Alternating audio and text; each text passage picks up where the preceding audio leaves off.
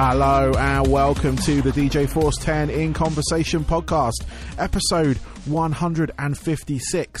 And my very special guest on today's show is Jimmy from the band The Lonely Ones, formerly of Bobaflex. And the band, we sort of get the story, but basically the band renamed themselves after a few lineup changes and stuff. So they're now called The Lonely Ones, and they've got a couple of singles out. One called Eternal Sadness, and the other one is called The Lonely One. They've both got videos and stuff like that, so check them out now. They are going to be releasing more as the year goes on, but as you'll find out in the interview, I'm not going to spoil much more on that front. But yeah, just giving a shout out to everyone that's downloaded so far. It was great to have Harley on the show yesterday from Cro-Mags. Absolutely love that band, and I've been listening to their album pretty much solidly between listening to some other bits and bobs I've been sent and all that kind of stuff. But yeah, just want to give a quick shout out to everyone, and yeah, I'm just going to give you straight to the interview. So this is Jimmy from The Lonely Ones. Enjoy.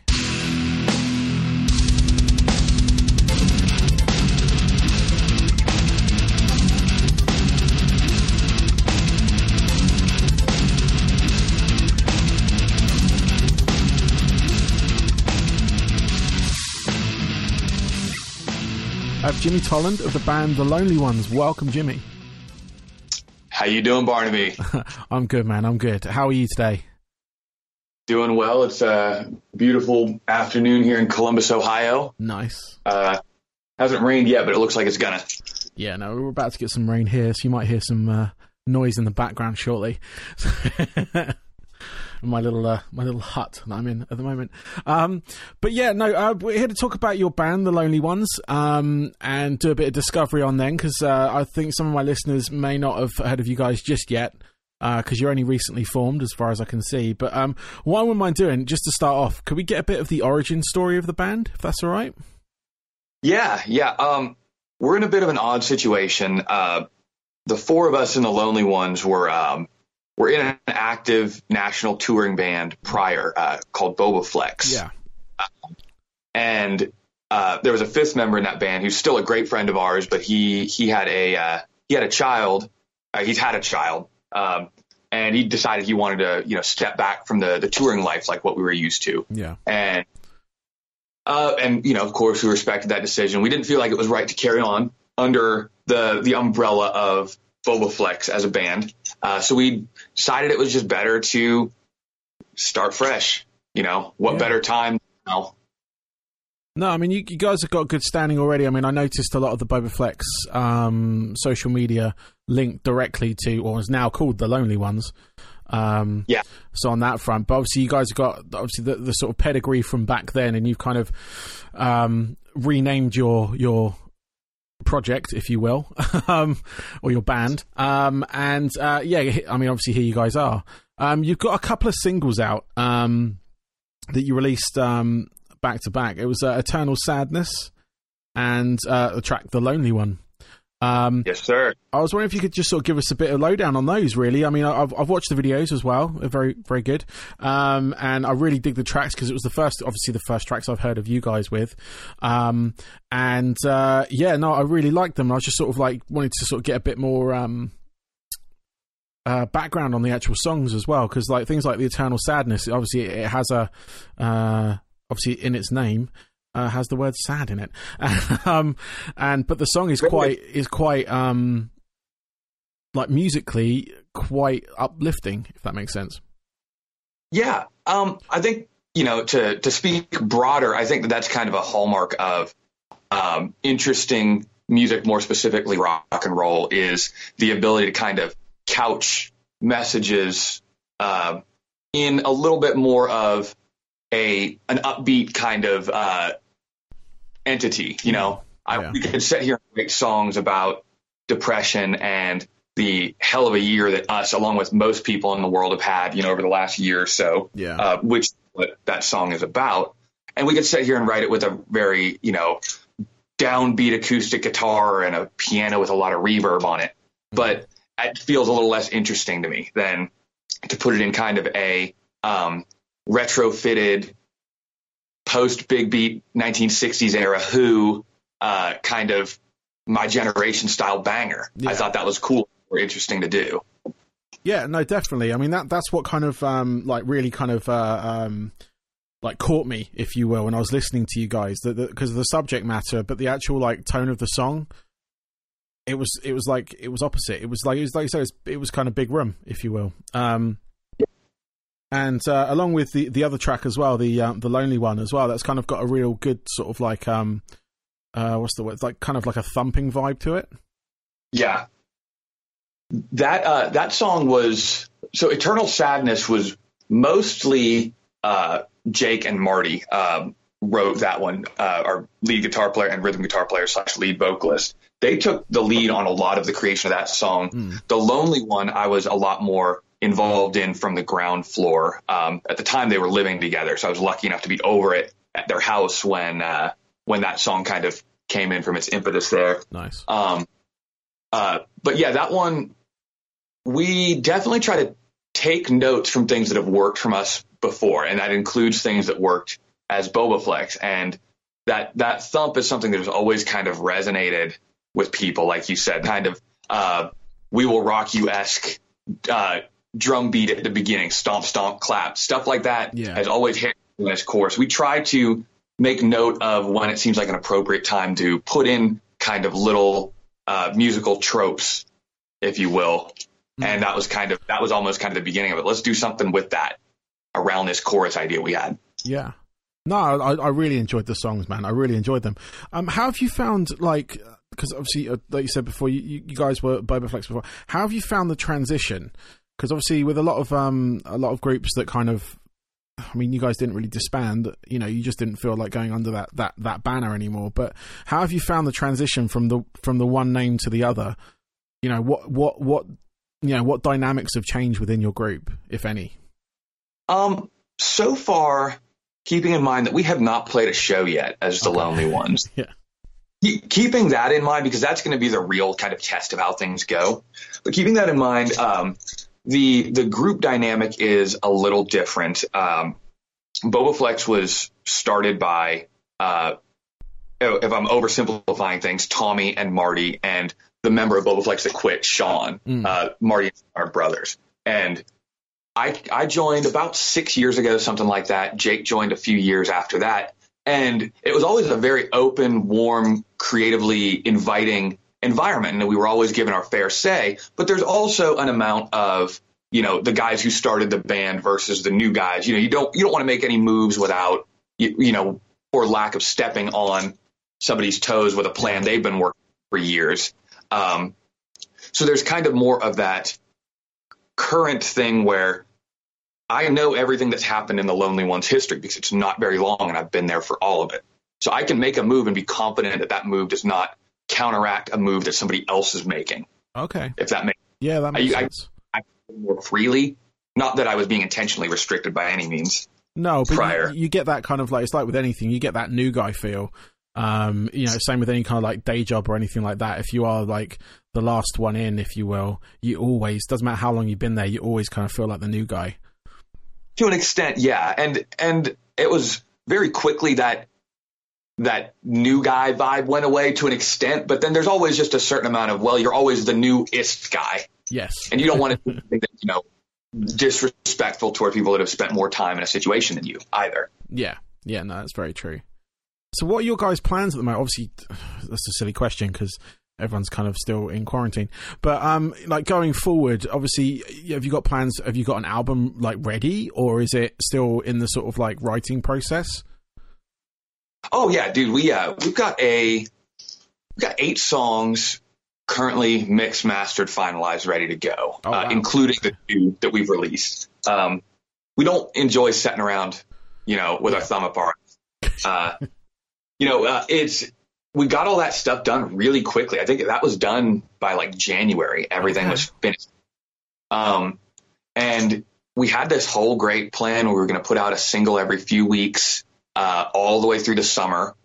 And obviously, for obvious reasons, that plan kind of got halted, and we stopped that plan so we didn't waste all the music when we couldn't be playing shows. I mean, the future plans, though, are get to touring as quick as we can and get out on the road with a band, much larger and more established than us, because that's where the industry is at this point. Is there your recordings are a business card for your live show at this point. It used to be the opposite. So we've got all that music going. We want to put it out, but the end game is as soon as possible. And that could be a year from now, be out touring for a theater or arena act and that's where we're gunning at this point. Are those dates that you have listed still valid? Obviously, if things change and they open it up for people to kind of congregate and whatnot, are those dates you have in October still available, if you will? Yeah, those have actually been booked fairly recently. Like, I believe all of those were booked in the later kind of, once everybody had settled into the quarantine and whatnot. Yeah. And our booking agent, basically, he is looking out for himself as much as us. He's saying, we got to start now. There's no point in waiting around till this is all lifted, because then everybody's going to be gunning for those October, November, December dates. Yeah. So you might as well start now. And if things change, things change. Yeah. So we're kind of casting our nets wide, for lack of a better term. And we'll be announcing some more dates around then. And we're currently working on dates through like the first quarter of 2021 at this point. Okay, cool. Anything over in Europe planned at all? Or are you just kind of, like you say, looking for that kind of like established act to sort of jump on tour with?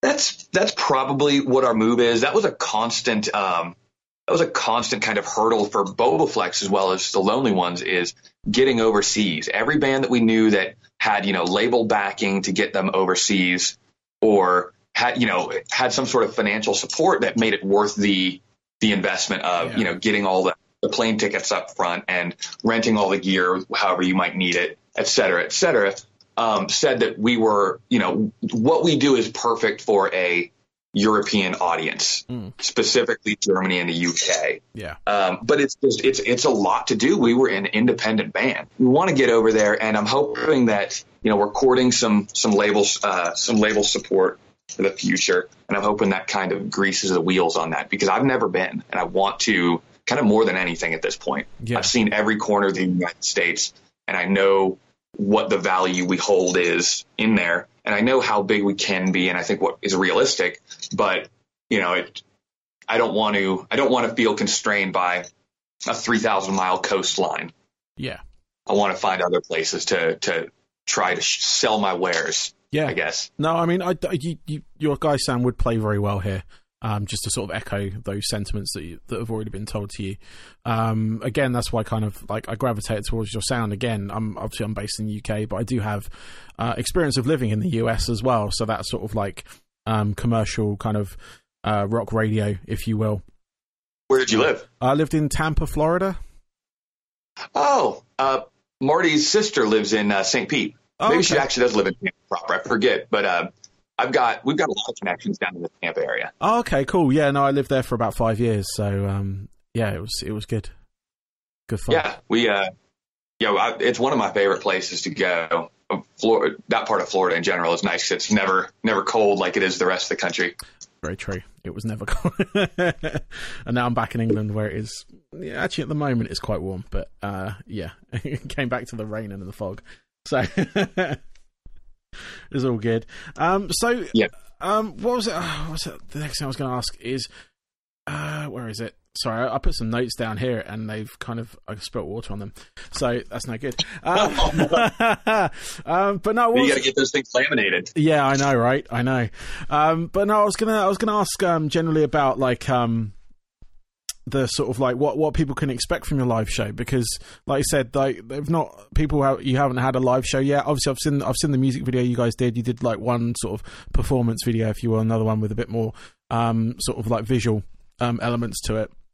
Yes. But you're quite a strong sort of like vocal group as well. So like there's the front three of you all have vocal duties. So what can the fans sort of expect? Speaking only for myself, I love singing. I love doing the vocal harmony stuff, but I count every second that I can be away from the microphone and act like a stupid 80s wrestler.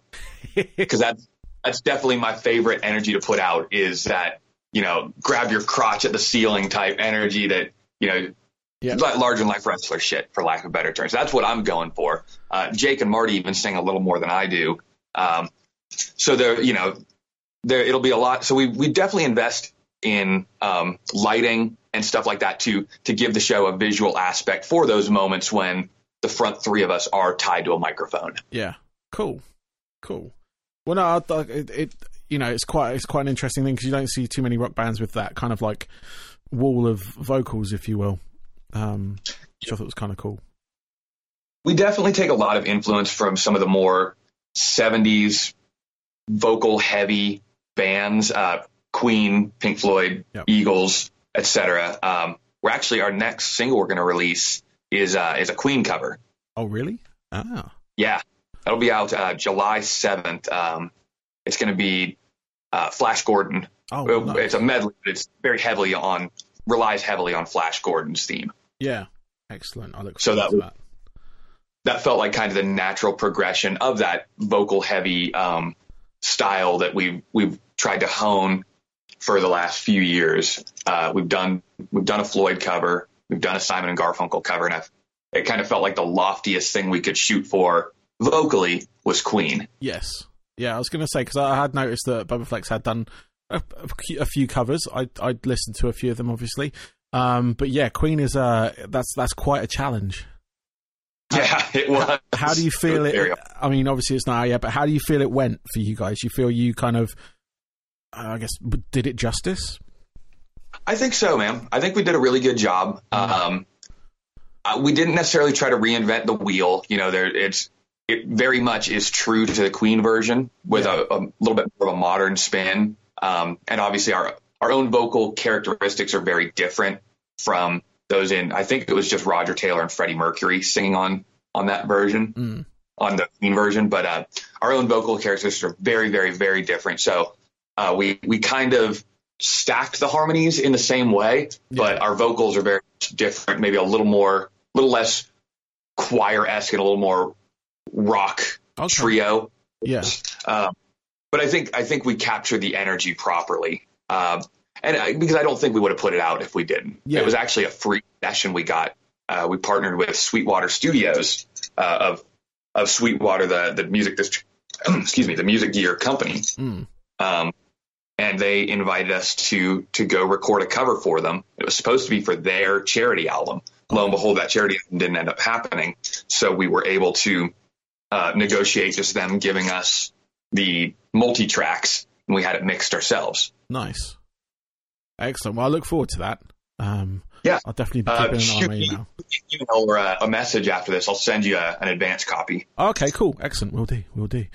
So I've got a couple of questions left for you, Jimmy, if that's all right, and then I can let you get on with it. I don't know how many rest of these you got today or anything, interview-wise. But what I want to know is what are your... because this is just about you rather than the band itself, but the kind of... what I want to find out is the 3 albums that really kind of shaped the musician that you've become today. So the one that made you want to pick up a guitar and play, the one that made you want to sing or anything like that. Ooh, I'm going to have to say, number 1, Sticky Fingers by the Rolling Stones. Nice. Just, I feel like they did such a good job, like we were discussing with Eternal Sadness, on that album, couching heavier subject matter in kind of pretty ways, I guess. Yeah. I think it's the perfect distillation of terrible emotional toiling in a bouncy, not all that's pretty, but in a much easier to digest kind of. The next one would probably be Appetite for Destruction by Guns N' Roses. Nice. I grew up wanting to be a street punk so bad that I crafted that mentality out of myself, and that album was kind of was definitely kind of the theme to 14 to 18-year-old version of me. Yeah. hanging out on street corners, trying to steal beer, shoplifting, and yelling at cars passing by and all that. Just dumb kid stuff. But that was it. Yeah. I got all my ideas from that album. Nice. And beyond that, let me see if I can throw in a weird one. I'm going to say, just to throw in a strange one, My Beautiful Dark Twisted Fantasy by Kanye West, because they put on a clinic in musical layering on that album. I don't know if you're much familiar with his work, but yeah, there's a lot of really, really beautiful soul-inspired vocal and guitar lines and keys as well. And there's times when it feels like it went from nothing to like a whole ocean hitting you at the same time that you weren't expecting, and you didn't. I feel like he does a better job layering guitars than most modern rock and metal bands do. That's definitely a curveball in there, to be honest with you, because those first two albums, yes, definitely like kind of stalwart albums, if you will. But yeah, I haven't had anyone mention Kanye West at all in any of the questions I've asked on that front. But that's good. I'm going to check it out and sort of see if I can, because I listened obviously to quite a lot of different stuff, but rock is my main sort of love, if you will. But no, I'll give that a listen because that's what it feels like. It translates well. It's a good way to go from a rock fan to more abstract proggy hip hop, for lack of a better term. Yeah. It feels like that's a good first step in that direction. It's a little more easily digestible. Okay. If you don't have any experience in his work or whatever. Yeah, I mean, I'd like to say I'm aware of him. Obviously, I have heard the sort of big songs of him. But I was very much into sort of like hip hop and rap when I was a lot younger. I'm a scratch DJ, so it's kind of in my kind of like my, I wouldn't say it's in my blood, but it's in my my wheelhouse, if you will. So. But no, I'll definitely check that out because I'm always looking for something different to listen to, so that's all good. But finally, what are your hobbies away from music? So when you're not doing anything with the Lonely Ones or anything like that, what do you sort of do to sort of get away from it all? I go to a lot of shows. It's become a hobby of mine to like not know what's going on in the city on any given night. And I've got like a couple block area that there's just music always going on. Normally, not currently, obviously, but I'll just drive myself downtown and just walk around until I hear music. And the first place that I hear music at, I pay to get in and give that band a shot or whatever and hope that, it's something cool. And I found a lot of really kind of, local or small regional artists that way. Nice. Let's see. I kind of grew up prior to playing guitar. I was a little bit of a beach bum. I lived on the West Coast up in Washington State and spent a lot of time skimboarding. I don't know if that's a thing out in the UK, but it's essentially like skateboarding on very shallow water. Okay. No, I hadn't heard of that before. So it's and I've just kind of picked that up. I finally found a place in Ohio that has the proper shoreline for it to work. So I've been doing that here every once in a while as well. Nice. Cool. Well, Jimmy, thank you very much for your time, man. I really appreciate it. Good luck with everything as well, and hopefully we'll have you guys, you'll get over to Europe at some point. Please, yeah. I'm definitely going to be keeping an eye on it and everything. Good luck with it, man. Awesome. Cool. Thank you, Barnaby. Thank you, Jimmy. Have a great rest of your day, man. Yeah, you be good, man. Thank you. Bye-bye. Bye-bye.